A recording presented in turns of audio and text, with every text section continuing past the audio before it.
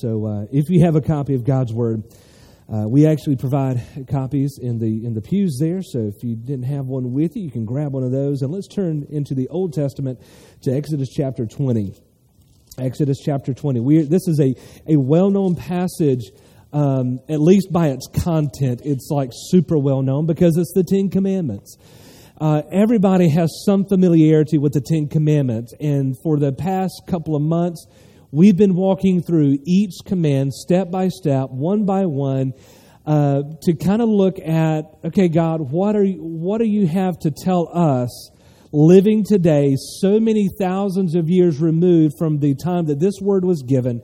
How do we shape our lives around a text like this? And today we are in the very last commandment, and the title of this sermon is called No Other Want.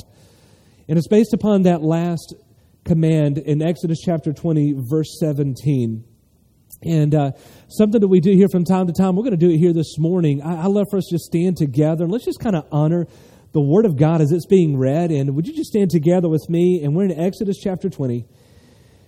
And I'm going to read to you verse 17. You shall not covet your neighbor's house. You shall not covet your neighbor's wife, or his male servant, or his female servant, or his ox, or his donkey, or anything that is your neighbor's. Now, in the Message by Eugene Peterson, he kind of paraphrased this last part of this verse, and this is the way that he writes it. He just simply says, don't set your heart on anything that is your neighbor's.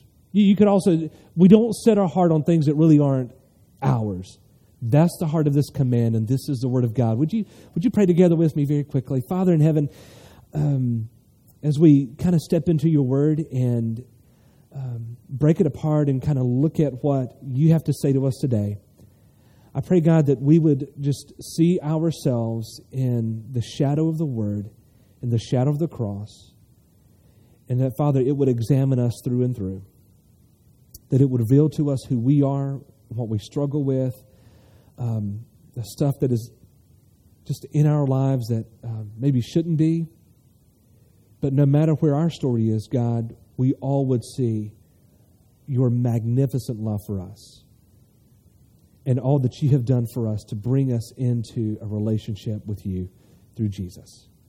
And so, Father, I pray that you would bless the reading and the preaching of this word. In Christ's name that we pray. Amen. You can be seated. Now, I have been told that the story that I'm about to tell you is true. For those of you who've known me for a while, you know I'm from North Carolina. My family is kind of unique in the fact that we kind of resemble, we're kind of like a mixture of the type of, like the Ledbetters, Jerry Clower used to talk about, mixed in with a little bit of, just enough silliness that, why I'm standing here, I don't know. I'm kind of shocked myself. And so we have our moments where we kind of display some, like Jeff Foxworthy moments, in our family. So here it goes. Years ago, the very first indoor shopping mall opened in eastern North Carolina. It was called the Tarrytown Mall, and it was opened in Rocky Mount, North Carolina. Some members of my family, I'm not going to call their names. I need to save them from, but at any rate, some of my family members went to this. They had never been to anything like this ever. As a matter of fact, the only time you would see them wearing shoes would be at a funeral. I mean, that's just kind of how they were, And so they decided, well, we're going to go to town. And you've heard the phrase, country comes to town. This was them. So, here it is, family, mom, dad, son, and a daughter walking up into the mall, and they just couldn't believe the sights. They had never seen anything like this ever before in their entire life. Soon, dad and son got a little bit tired, and they said, we're just going to wait on mom and our daughter and let them finish doing their shopping or looking or whatever. We're going to sit down by this bench here. So they did. They took a seat. And it was a nephew of mine that told me this story. He said the next thing that happened, they were sitting in this bench, and unbeknownst to them, they were standing in front of what it was a silver box, and had a line down the middle, and every so often there were doors, and it would just kind of open up. Okay? And they had never seen anything like this ever before in their life. They're sitting there, the dad and the son, they're sitting there, and here comes this frumpy, homely, kind of hunched over older lady. Okay? And she's walking, and she hits a button on the wall by this silver box, and these doors open. She walks in, the doors close. Now, I believe my nephew said there were some of our cousins, so, the dad cousin, son cousin, just, what in the world was that? And they noticed at the top there were these lights, and they changed direction or whatever. And then about 2-3 minutes later, the lights went up, and then it kind of went back down. And then the doors opened again. But out walked a young, shapely, nice-looking blonde woman. The dad leans over to the son without missing a beat. He said, "Boy, go get your mom." So, okay, some of the things that we want in life is based on everything else but reality, I think, sometimes, right? And you know something? We're going to get a reality check this morning. Matter of fact, we've had a reality check for the past several weeks as we've been walking through the Ten Commandments, because if there's one thing that we've kind of understood is that God is on a mission to share with His people the plan that He has for their lives. And if there's one thing that we ought to know about us, 21st century, the Church of Jesus Christ here in America, God's got His hand on us, and He's moving us along as well, just as He did with Israel. And so the lessons and the rules that He was giving to them, they apply equally to us today. The only trick is, how do we make sure that we are living this in a way that is relevant to our lives? And so it really begins with this journey. You got to understand that this journey that Israel is on. In Exodus 20, it's just a few chapters removed. If you've ever you remember the story about Israel crossing the Red Sea? You remember, that's like the Sunday school lessons all coming back to mind. And you remember the Red Sea parted. They walked across on dry ground. The Egyptians pursued them. Here comes the water, kills all the enemy, etc. So we're kind of on the heels of that event. We're just a few chapters removed. Here is Israel being removed from slavery, and now God's got a brand new life for them, leading them to a land that God had prepared just for them, because He was going to use Israel to bring to this earth our Lord and Savior Jesus Christ. So by this point, they've crossed the Red Sea. They're kind of catching their breath, because that's like a big deal, right? You don't walk through the middle of the sea on dry ground every day. And even Israel, they're just like you and I. They're kind of digesting this whole episode as well. And so now they're at the foot of this Mount Sinai. Moses, their leader, has gone up to the top. They hadn't seen him in a while. There's some funny stuff going on up there. They know that there's something big going on between him and God. But they're also beginning to lose touch with their own reality. God knows this. God gets it. But God is giving them a system of rules and giving them a way that they need to be mindful of living as they go into a land that God has prepared for them. It's when you arrive into a new place, you gotta learn new rules to play by. You really do. When my wife, my family, we moved here in 2012 to Hilliard, we had to learn there's different rules of this area that we were not used to. There's little things and nuances in every community where you just got to kind of get used to some things and understand some things, and it takes time, but that's just the way it is. And so for Israel, it was the same thing. But here's something I want you to understand about God. This is just kind of like a base foundational rule about God. His rules for us are not a burden. Some rules are a burden. I find that speed limits, for me, sometimes are a burden. I find that, I could go on, but I'm not. But there's just some rules in life. I'm like, do we really have to have that rule? Do we really have to Okay, we should. Because it's for our safety and it's for our good. But listen to the way, when Jesus came, the way that he relates to us, it's not a burden. Listen to this text in Matthew 11.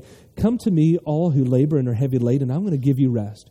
You take my yoke upon you and learn from me, for I am gentle and lowly in heart, and you will find rest for your souls. For my yoke is easy and my burden is light. Listen, there's not a Sunday that goes by that I'm not standing behind this pulpit and I can look into the eyes of my congregation and I can tell you every single Sunday there's someone here who's going to need some serious rest, and you need rest this morning. But God did not design our relationship with Him through His Son Jesus Christ to be a burden. Another translation of that same verse reads this way: Are you tired, worn out, burned out on religion? Come to me, get away with me, and you'll recover your life. I'll show you how to take a real rest. Walk with me and work with me. Watch how I do it. Learn the unforced rhythms of grace. I won't lay anything heavy or ill-fitting on you. Keep company with me, and you'll learn to live freely and lightly. Now, here's something I want you to understand, though, about our walk with God. Yes, the yoke is easy. My burden is light. Yes, we do understand that. But sometimes even following the Lord will have its challenges. But my grace that I have is supplied by my God, and He won't leave me alone. He won't put me in the middle of something in life and just leave me there. And so God, that's kind of like the basis behind these commandments, the 10 commandments here. God is giving Israel, just listen, guys, this is the way you're going to need to be living for you to have a good relationship with me. Remember, there's sin in your life. You guys disobeyed me from the very beginning. Remember the garden, And so what I'm giving to you, Israel, is a way for you to have a great relationship with me. Only problem is like Israel was coming out of Egyptian captivity, so too we can have our own moments of captivity. Maybe our captivity is a little bit differently. It may not be at the hands of another government or nation or whatever, but sometimes our bondage is found in addictions. Sometimes our journey leads us through experiences regarding relationships and jobs and stuff we never thought would happen to us. And it happened to these guys as well. I asked one time, many Sundays ago, kind of like by a raise of hand, how many of you, kind of planned on you being in this point in time in your life with everything going on? I mean, how many of you really saw this coming? And no, we don't. I mean, life throws us curveballs. I mean, there's a lot of unexpected things that happen in life. So God gives us these commands to kind of help us navigate them, and they're still useful for us today. So what's the big deal about this command, you ask? What's the what and the why? What does it really mean to covet? Well, simply, covet is craving and yearning something that belongs to someone else. Okay, one writer said, we covet whenever we set our hearts on anything that is not rightfully ours. That's a good, simple definition. Well, we covet when we take our hearts, and everything that our heart would desire, and we put it onto something that it just does not belong to us. It's not for us. Doesn't belong to us. That's not good. However, it's interesting to note that this word was used a couple of times in a very positive way.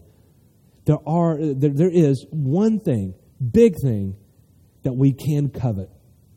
Listen to this text in Psalm 73:25. Whom have I in heaven but you? And besides you, I desire nothing on earth. It's kind of like the coveting, but it's opposite. It's one of the reasons why we sang this song, that old hymn, who can cheer the heart like Jesus? All that thrills my soul is Jesus. If there's one thing in our lives that we can get away with coveting, it will be our walk and our relationship with God through Jesus. But everything else, it's kind of like off limits. In other words, God is saying this whole coveting thing is, I don't mind it vertical. Another vertical meaning, our relationship with God. We don't mind it that way. God is saying, you got to be careful horizontally, dealing with one another. You got to be careful with wanting stuff that doesn't belong to you, but yet it belongs to someone else. So here's the why. I'm going to give you kind of 3 whys why it's a big deal not to covet. Number 1 is this, and this is something you need to realize. My life meaning your life, is worth more than the sum total of your possessions. In other words, just the fact that we have desires for other stuff gets us off track from what God has put into our lives already. And you are worth more. Every single one of you are worth more than the value of all the possessions that you have, the clothes in your closet, the cars in your driveway, the status you have at work, the money in your checking account, all of that stuff. You add it together, you are worth more than all of that. By the way, you take all the combined assets of our people in here this morning, and we individually are worth more than all of our possessions put together. God created to have a relationship with you and not your house. God created, and He loved you so much that Jesus died and shed His blood so that you could wear brand names? No. He died so that a relationship between you and God would absolutely be restored once and for all, complete and eternal. Forgiveness of sins in Jesus Christ and eternal life in heaven. He didn't die for my stuff. And so when I take my heart and I start placing it horizontally on other people's things, I'm telling God that I'm trying to rewire my value that He has already determined. The Bible has many passages that tell us what God has to say about our worth and our value in His eyes.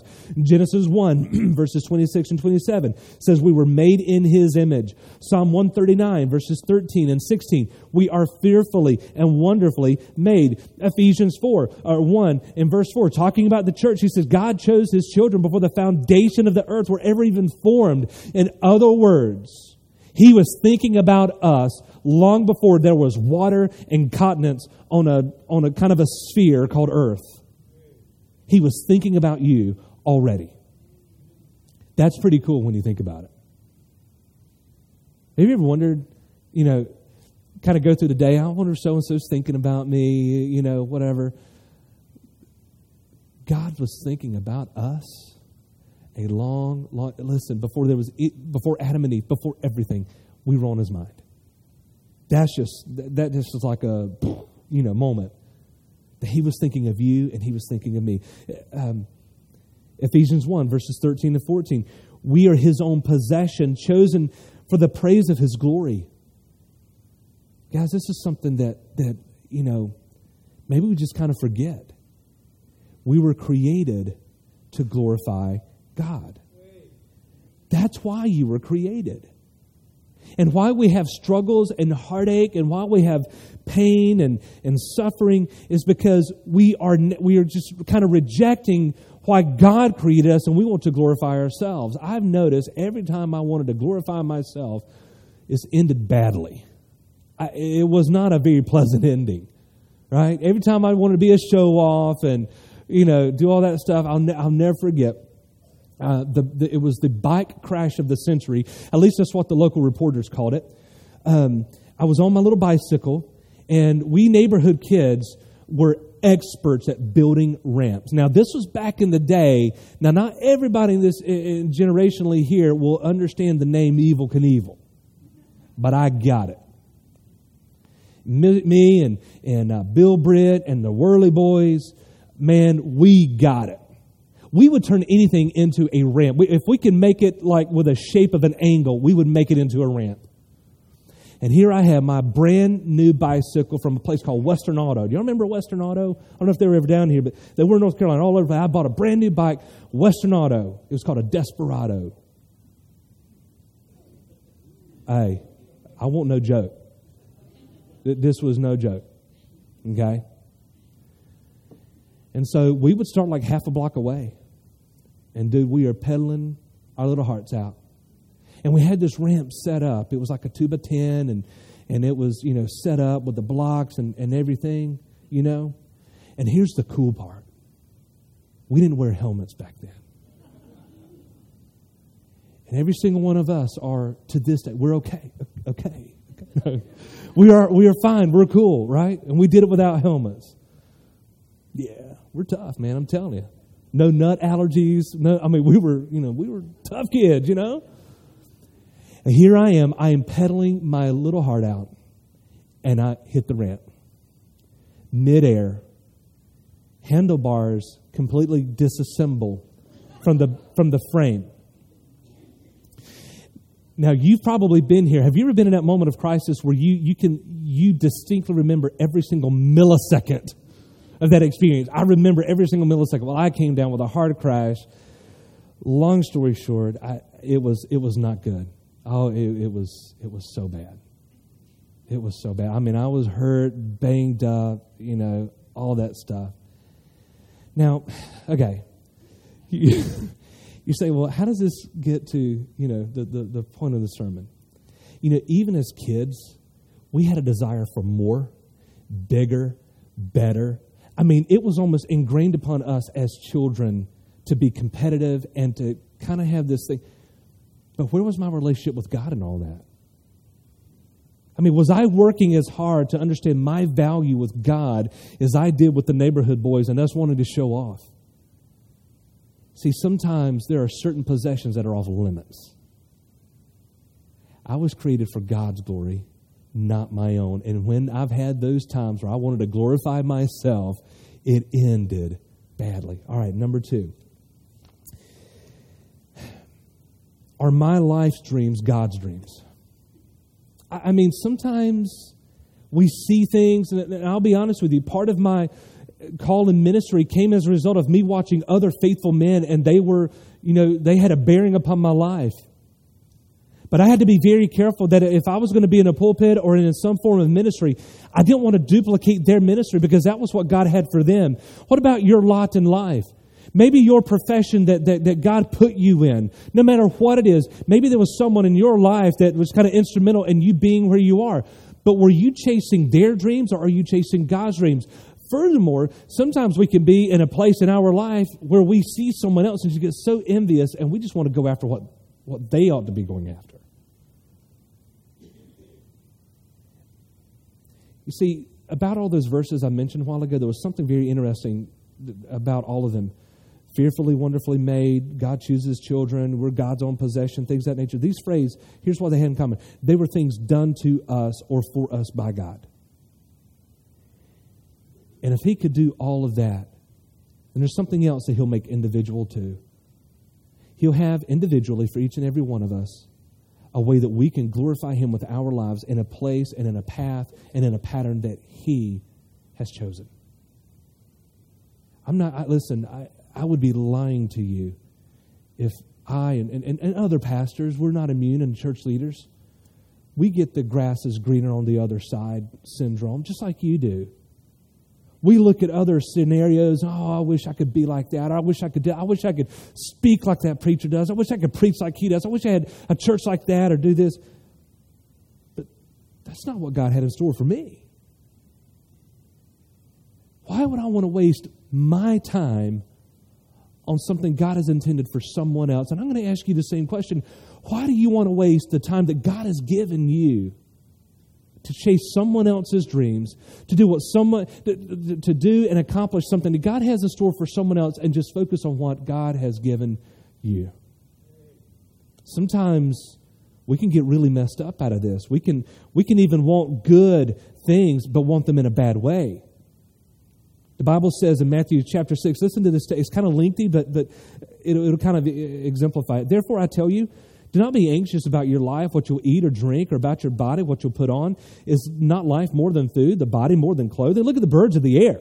They don't sow, reap, gather in the barns, and yet your heavenly Father feeds them. Are you not of more value than they? And which of you, by being anxious, can add a single hour's span to his life? And why are you anxious about clothing? Consider the lilies of the field, how they grow. They neither toil or spin. Yet I tell you, even Solomon in all of his glory was not arrayed like one of these. But if God so clothes the grass of the field, which is today alive, tomorrow is thrown into the oven, will He not much more clothe you, O you of little faith? Therefore, don't be anxious, saying, what shall we eat, and all that stuff. For the Gentiles, they seek after these things. Your heavenly Father knows that you need them all. In other words, God knows your needs. And then He ends with this text, this verse. But seek first the kingdom of God and all of His righteousness, and all of these things will be added unto you. Here's a contemporary story that kind of illustrates this point in that text. There's a guy by the name of Phil Vischer. Phil Vischer is He was the creator of something that all of us as parents in the last 10, 15 years come to love. And I got a picture of it. This is what Phil Vischer created. Anybody know VeggieTales, right? You familiar with VeggieTales? If you've been alive and been around a church for the past 20 years, you know about VeggieTales. Phil Vischer was a college dropout. And on a pad and a piece of paper one day, he started drawing these quirky, funny, talking vegetables. And then, the lid blew off, right? I mean, it was amazing what God did with this guy. Big Idea Productions is what he started. At one time, it was the largest. It was the largest animation studio in the nation. It was bigger than Disney at the height of the VeggieTales empire. He grew the company in 2000. He had over 200 workers. People were starting to call him the next Walt Disney. His people were coming up with bigger and bigger and bigger ideas. There was at one time talk about doing a VeggieTales theme park. I mean, Phil Vischer was riding high, but then something happened. At the height of his success, everything started going wrong.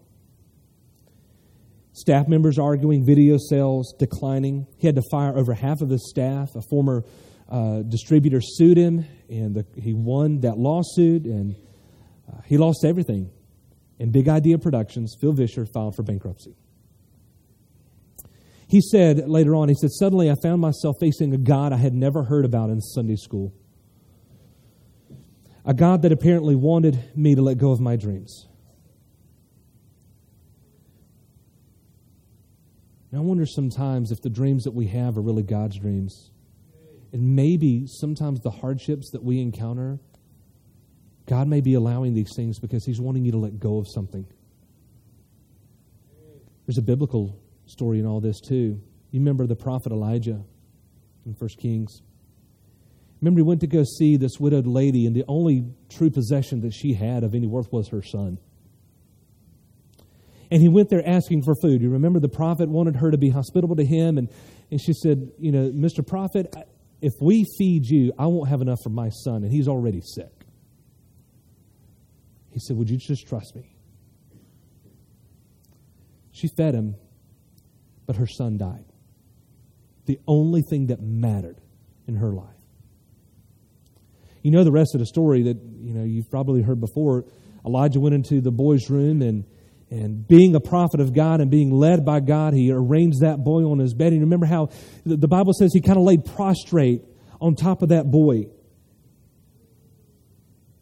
And the boy came back to life. The boy was raised from the dead. Sometimes God will test us and test our dreams. And sometimes He'll want to take something away from you because it may not be the right path you need to be on. Sometimes our dreams, they may be easy to find and easy to get, but it was never what God intended. I know this guy right here, I was running for years, running from God. I thought my life was, at one time, I abhorred the thought of being in ministry. The last thing I ever wanted to be was a preacher, quote unquote. It may be good for other people. It is not for me. In April of 1994, he changed my tune on a fire training ground in Smithfield, North Carolina. After enduring first-degree burns all down the left side of my body, I learned that my dreams were not his dreams. And sometimes God will put events in our life to wake us up and to realize you are not on my path. Which leads me to my third point, final point, and it's simply this. We really don't know what we covet. We really don't. We really don't know what we want, and here's the reason why. Because sometimes we'll look at what our neighbor has. Sometimes we'll look at what somebody down the street has. We'll look at other people's lives. But here's something we don't figure. We don't know how much happiness or lack thereof there is in that home at nighttime. We don't know the burdens that those things have cost someone. We don't know, they may have a nice everything, but we don't know the debt that they're in either.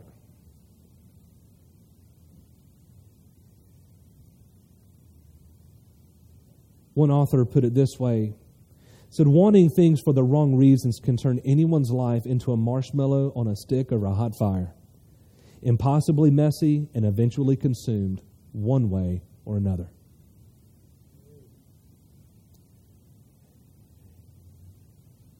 See, sometimes appearances can be deceiving, and we look at what someone had. Man, I just wish I had that life. I wish I had that house. I wish I had that car. I wish I had those clothes. I just kind of wish I had that family unit there. But my challenge, and this is kind of a challenging statement here. It's not going to be too pleasant. Are you saying that God can't use what you've got? Are you telling me that God has to use a Mercedes? Right? Are you saying that God can't use a little Mazda? Are you saying that God can't use what you've got? Are you telling me that your God is so small that you have to have brand names for Him to work through you? Are you telling me that you have to have relationships in a certain way just for God to show up? You know as well as I do the answer is absolutely no. He can use whatever He wants, however He wants, whenever He wants. And that includes you, His most beloved possession, created in His own image. You see, God sees what we can't. God knows what we don't know. Jeremiah 29:11, I know the plans I have for you, declares the Lord. Plans to prosper you and not to harm you. Plans to give you hope in a future. You know what's funny about that verse, which is oftentimes misquoted? Is that this was during a time of Israel's rebellion. This was spoken by a prophet, Jeremiah, who couldn't do nothing but weep over the state of God's people. But in the midst of all of that heartache, he told them, listen, guys, you may not have it all together now, but God has better plans for you. Would you please trust Him? Put away the worship of all the other things that is not worship to God and go after the things that He has. So let's go revisit my family a little bit in that shopping mall. I want you to imagine a strange little contraption in front of you right now. What if you remember that family and you've got that thing that seemingly it opens up and you put all some unpleasant things in there, doors close, and then boom, pops out stuff that's very pleasant, very nice. What would you trade in? If that box really existed, what would you trade in? When those doors opened and boom.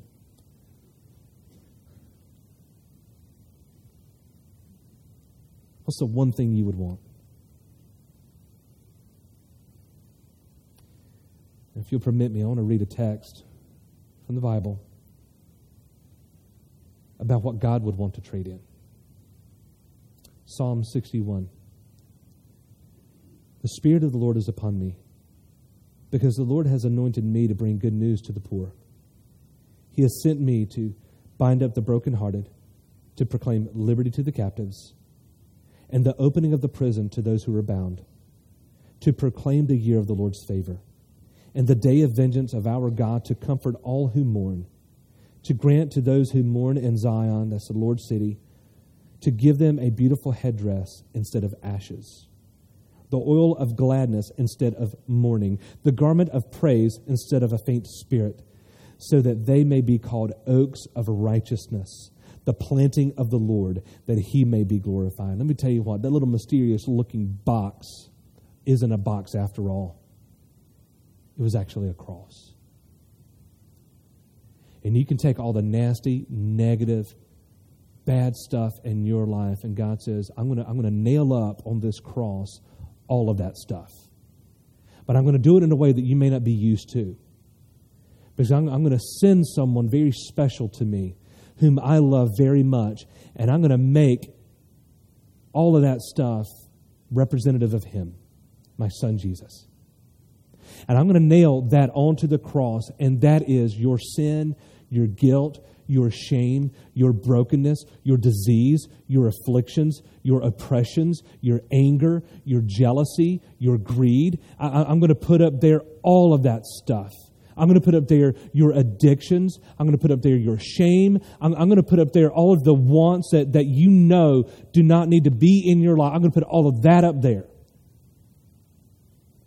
Because when my Son sheds His precious blood, all will be made new again. And if you just simply trust me by believing in what my Son Jesus did on the cross, if you just believe in why I sent Him, you will be free. You'll be free just like Israel was crossing that Red Sea and emerging on the other side. Because you have trusted in the exchange program that I'm going to offer you. And I'm wondering how many of you this morning are ready for that. My desire for you this morning, every one of you in here, is that you be willing this morning to trade in your sin, shame, guilt, fear, and uncertainty for love, forgiveness, eternal life, and joy that can only be found in Christ Jesus this morning. We end the 10 Commandments with this message.